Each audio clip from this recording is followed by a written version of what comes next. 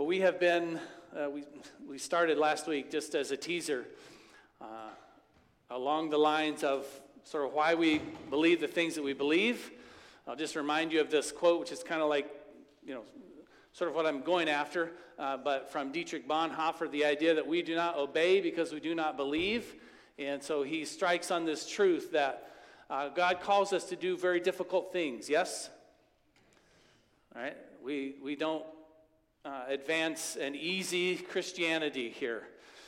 Jesus calls us to do difficult things and challenging things, extraordinary things, because he has built us for those things and knows that that is the best experience for us. He refines our faith as in a fire because he knows that is the best gift to give us, for us to experience.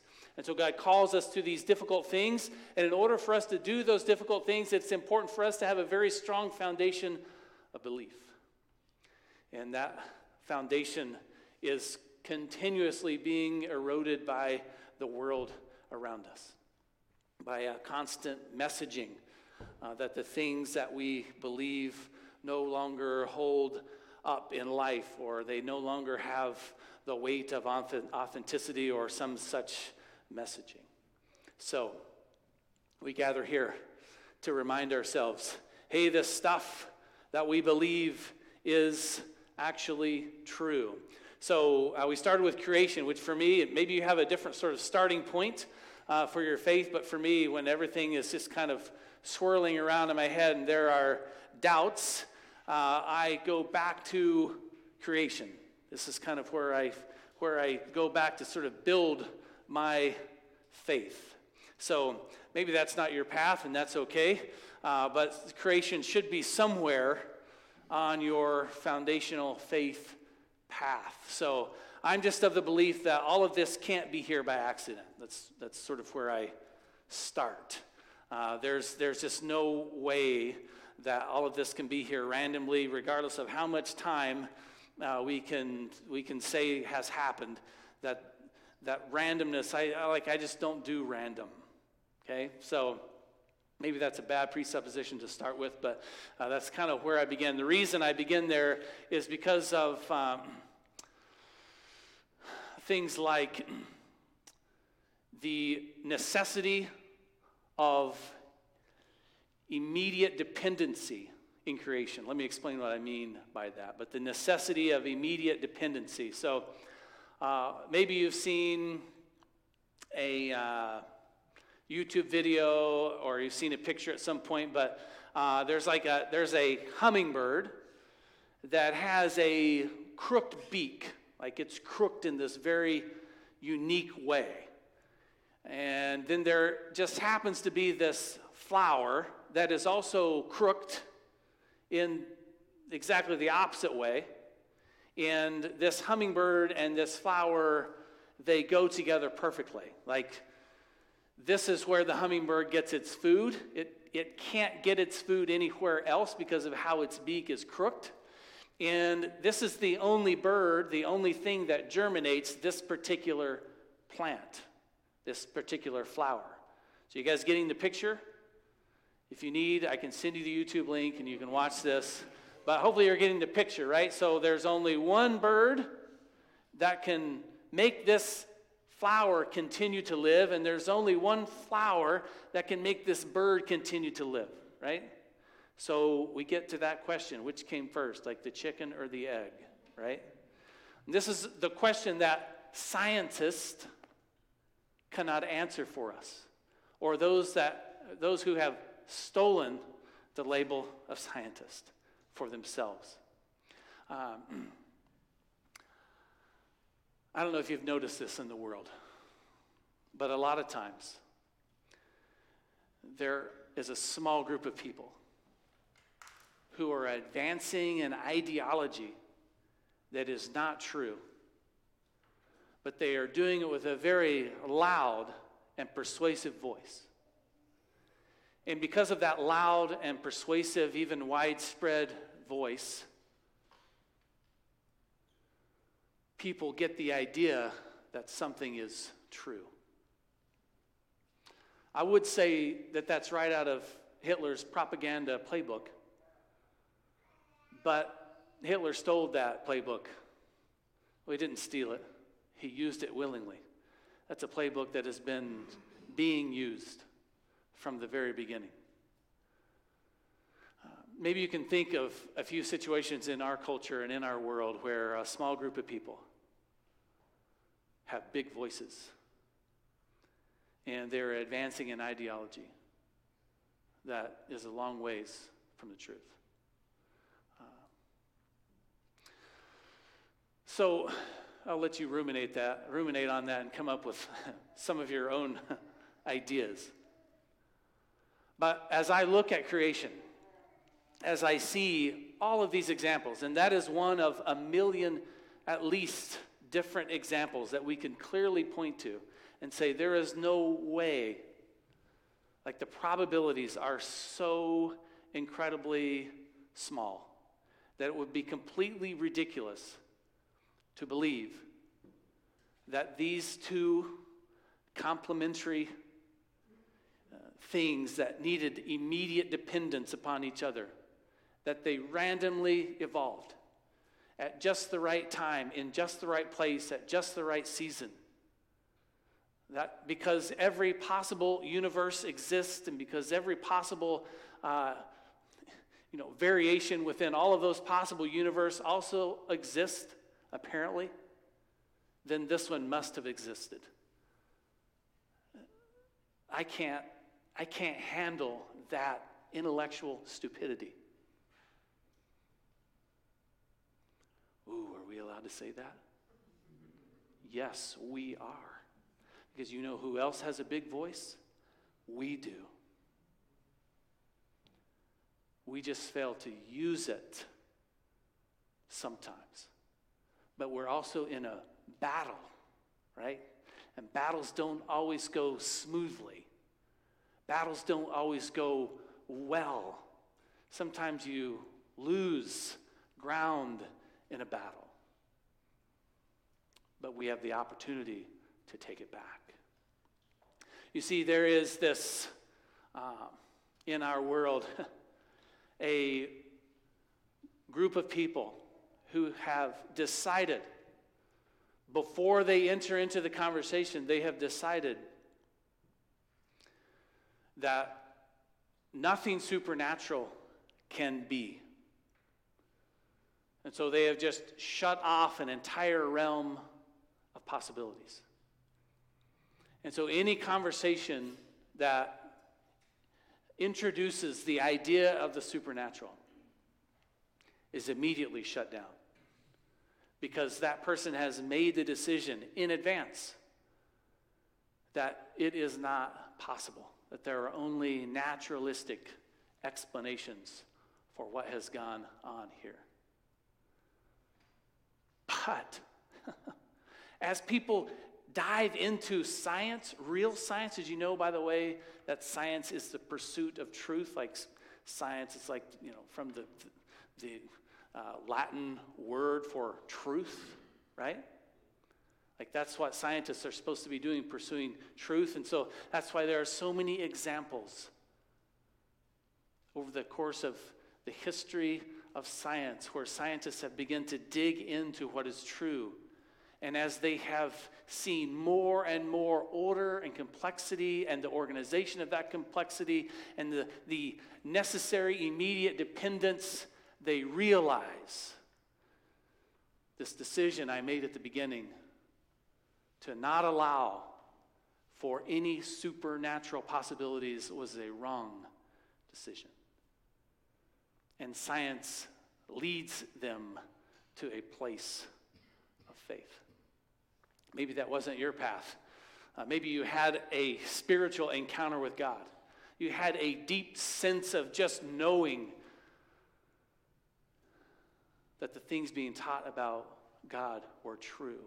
I know somebody who was sitting at an Easter lunch with her family, and one of her family members read a passage of Scripture. That was the only Christian at the table, and that Christian just decided to read, had a tradition of reading a passage of Scripture in their home, and this person, who was another member of their family, who had completely blown off any any idea of spirituality or the supernatural before in her life, she was overcome with a sense that what she heard was completely true. And it opened her eyes to begin thinking about what had just happened to her. And as she began investigating more and more of these things, she realized how deep the truth went.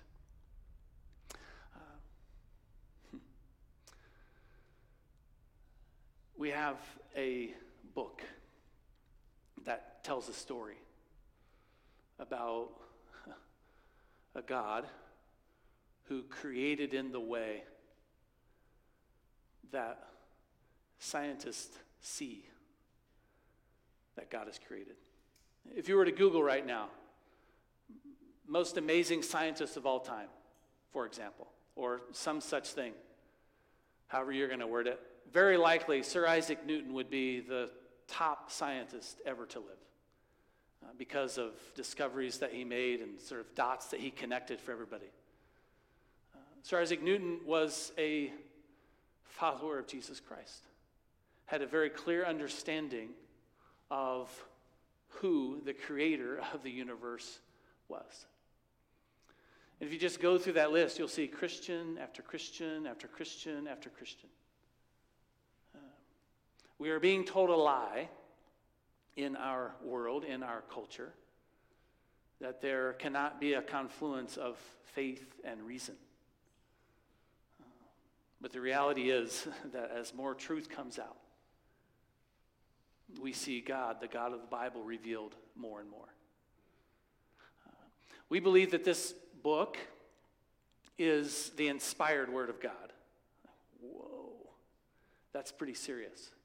We just made a big leap from there's a designer out here, there's obviously intelligence that was introduced into our created order, into the universe. So, okay, I can get and I can go with you there. There's an intelligent being, but you just said this book that you're touting around is like from God. Whoa, that is a jump. Well, let me explain how we get there. We call this a book now. It began as a bunch of individual scrolls, right? If you open up to the book of Esther, for example, at one point that lived as an individual scroll. And all of these books were scrolls, essentially. And at some point, around 600 AD, we started transitioning from scrolls to books. And then when you put a number of books together, it was called a codex. And so the first way this would have been referred to would have been a codex. Now we call it a book. It's got a bunch of little books inside of it. We just say the book. And we've decided to call it the Bible. And Christians refer to this as the Holy Bible, which obviously a lot of people disagree with, that this is the Holy Bible. It says of itself that it is God's word, but that's no proof to us, right? Any book can claim anything about itself. So that's really kind of meaningless unless you're already convinced about what it is. So why do we consider this to be the inspired Word of God? Well, the number one reason is because of the prophecies that are given in the Bible. I'll give you an example of a few this morning, and how they were fulfilled. There's just too much proof to be ignored, right? And that's what Paul is claiming about the universe, right? Romans 1:16-18. He is claiming that God has made himself obvious to humanity, not just available or glimpsable or possible, but that God has made himself obvious. We can discern who God is just from looking at the universe. We can start to figure out what kind of God created the universe. Let me give you an example. Maybe you've heard of the city of Babylon. It's an ancient city. It's not a current city. The reason it's not a current city is because God said it wouldn't be. Jeremiah chapter 51, 50, 51, 52, and that whole section, God is calling for the eventual destruction, complete destruction of Babylon.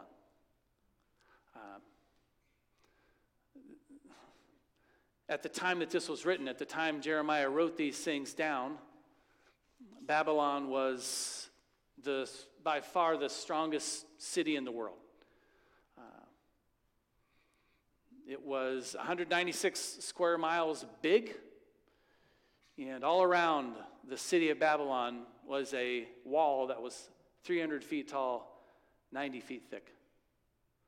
So you get an idea of scale, right? Significant defense structure. There were 2 layers of these walls, by the way. Nobody ever even attempted to attack Babylon. They had a fresh water supply, the Euphrates River, running right in the middle of it. There was no way of cutting off their water. They had plenty of area inside the city to farm. They had their own agricultural system, and the area around it was very fertile. So they were able to store up massive amounts of food. There was no way to lay siege to it. There was no way to take out the city of Babylon. It was immutable to attack. This was also written by Jeremiah, whose city, Jerusalem, has been destroyed by the Babylonian army. The city, the temple, the walls, everything destroyed, wiped out. And a significant portion of the Jewish population, especially from Jerusalem, has been taken captive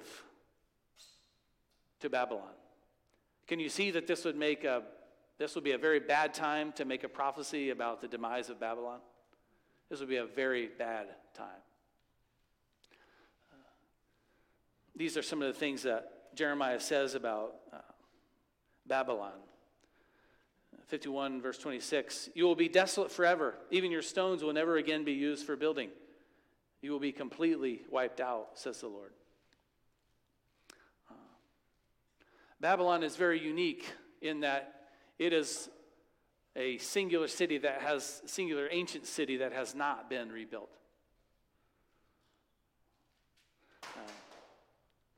Verse 28, bring against her the armies of the nations led by the kings of the Medes and all their captains and officers. The Medes at this point weren't a thing. Like when Jeremiah wrote this, they weren't a thing of any note at all.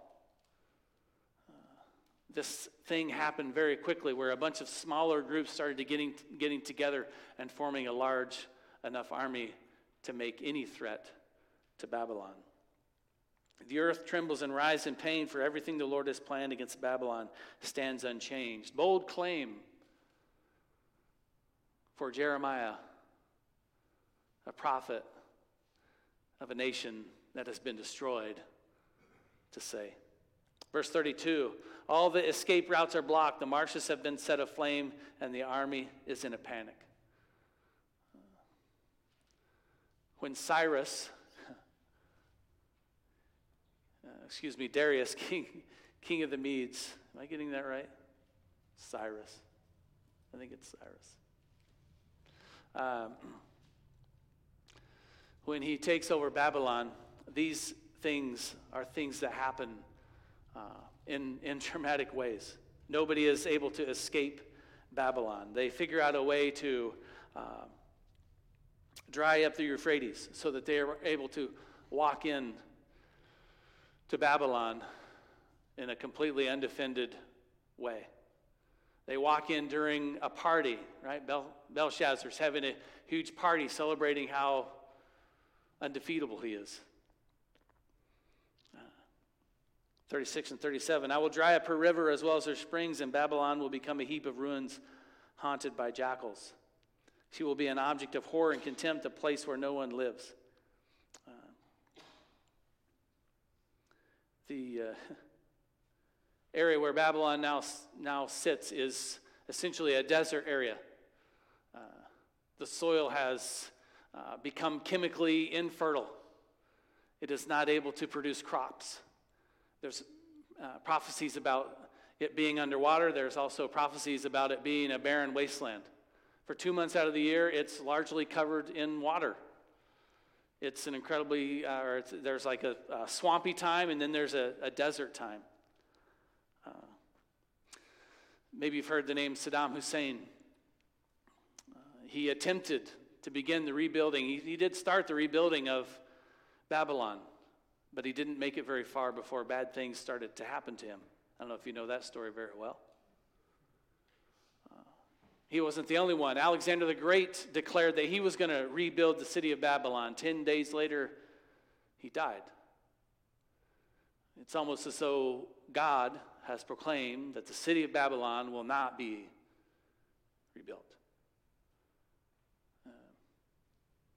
This is just one example. And as you go through and compare more pieces of the story and see more of how history has worked out, you realize more and more there's something to this, right? The walls of Babylon were finally destroyed by the Roman government, like completely destroyed so that it couldn't be rebuilt. They demolished it. They did not want any hope of Babylon being rebuilt.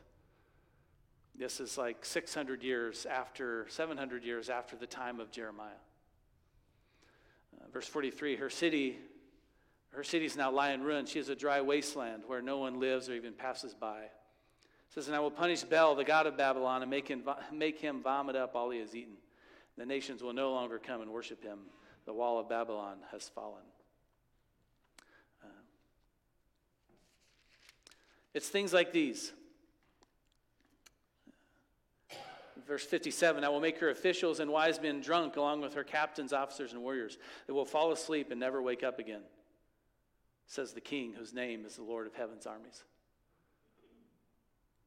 So when Cyrus marches in, there's no defense system. They're drunk, they're sleeping it off. Verse 58, this is what the Lord of heaven's armies says. The thick walls of Babylon will be leveled to the ground and her massive gates will be burned. The builders from many lands have worked in vain, for their work will be destroyed by fire, which is how the Romans destroyed the walls.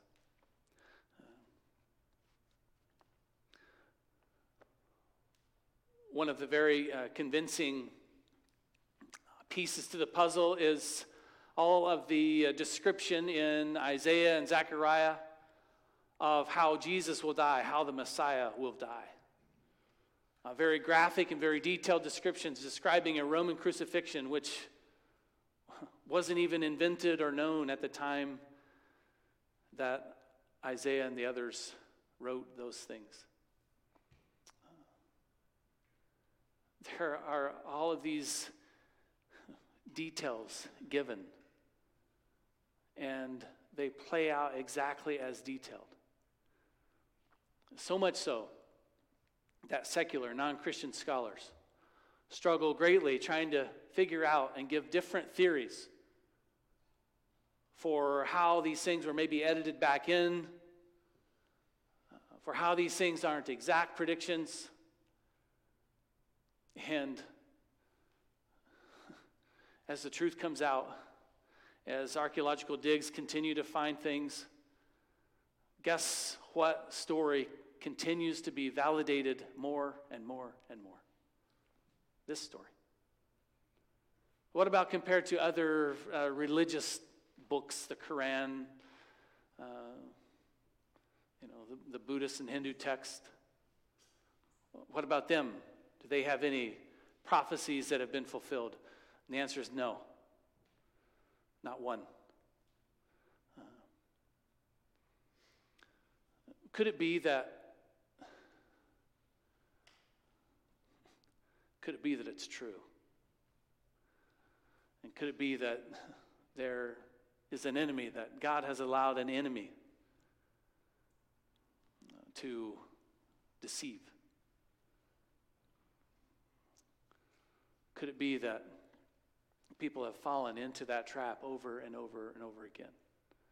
Could it be that God has offered so much in the way of obvious proof to who he is and to what he is like?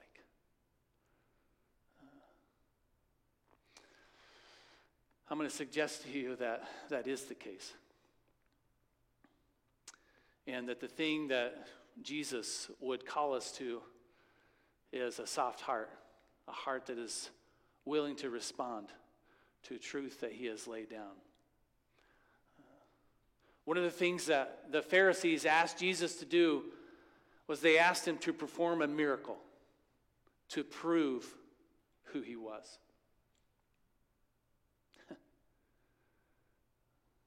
I'll paraphrase, but Jesus basically said, not on your life. I'm not going to stoop to that level because I've already proven it. You have the law, you have the prophets. You've seen, Jesus had already performed a bunch of miracles in their presence and in their sight. But they wanted their own special miracle in that moment. Jesus told them, I'm only going to give you one more. The sign of Jonah, which is to go into the belly of the fish for 3 days and to come out. He told them that he was going to die and on the third day rise again. There's a book out here in the counter called The Case for Christ. And it's like a primer, a beginner for all of us if we have not ever considered really the reality around the resurrection of Jesus Christ. There are so many pieces of the story that we have that we can verify that we know. If you read that and you decide, that didn't quite cut it for me, I need to dive deeper into the details, and I can recommend several other books that get further and further into the different levels of scholarship around the event of Jesus' life, death, and resurrection. The scriptures call us to have a reason, to be able to give a reason for the hope that we have. So even if you are not a follower of Christ because of the evidence that is there, we are still called to to know the reasons why we believe the things that we believe. Because the enemy is after us. He is after our faith. The enemy wants us to doubt, because if we doubt, then we will hesitate to obey. And the last thing the enemy wants us to do is to obey, because the enemy knows that when we begin to obey, that's when we begin to experience life. We begin to step into God's favor. We begin to understand what truly is best for us. We begin to experience real significance. We begin to see actual good fruit from our lives, and the enemy does not want us to experience life. The enemy wants us to stay trapped in deceit and thinking that it's all about this world. It's all about what the people around us think of us in this world, in this moment. It's all about me being able to get that next thing or do that next thing or have that next experience. And all the other ways the enemy lies to us about our own value, about our own insecurities. The enemy does not want us to know the truth and live by the truth, because on the other side of that is life, an abundant life. So, my hope is that if there is any area in which you are not confident in your faith, that you begin to ask questions, that you begin to seek out answers, that you talk to people, and that you firm those things up, because we're in the middle of a battle for our souls. And we need a strong foundation to act, to live courageously in this world. So if you're not already on that journey, hopefully today can be an impetus for you to get on that journey, to know deeply the truth, so that you can live extraordinarily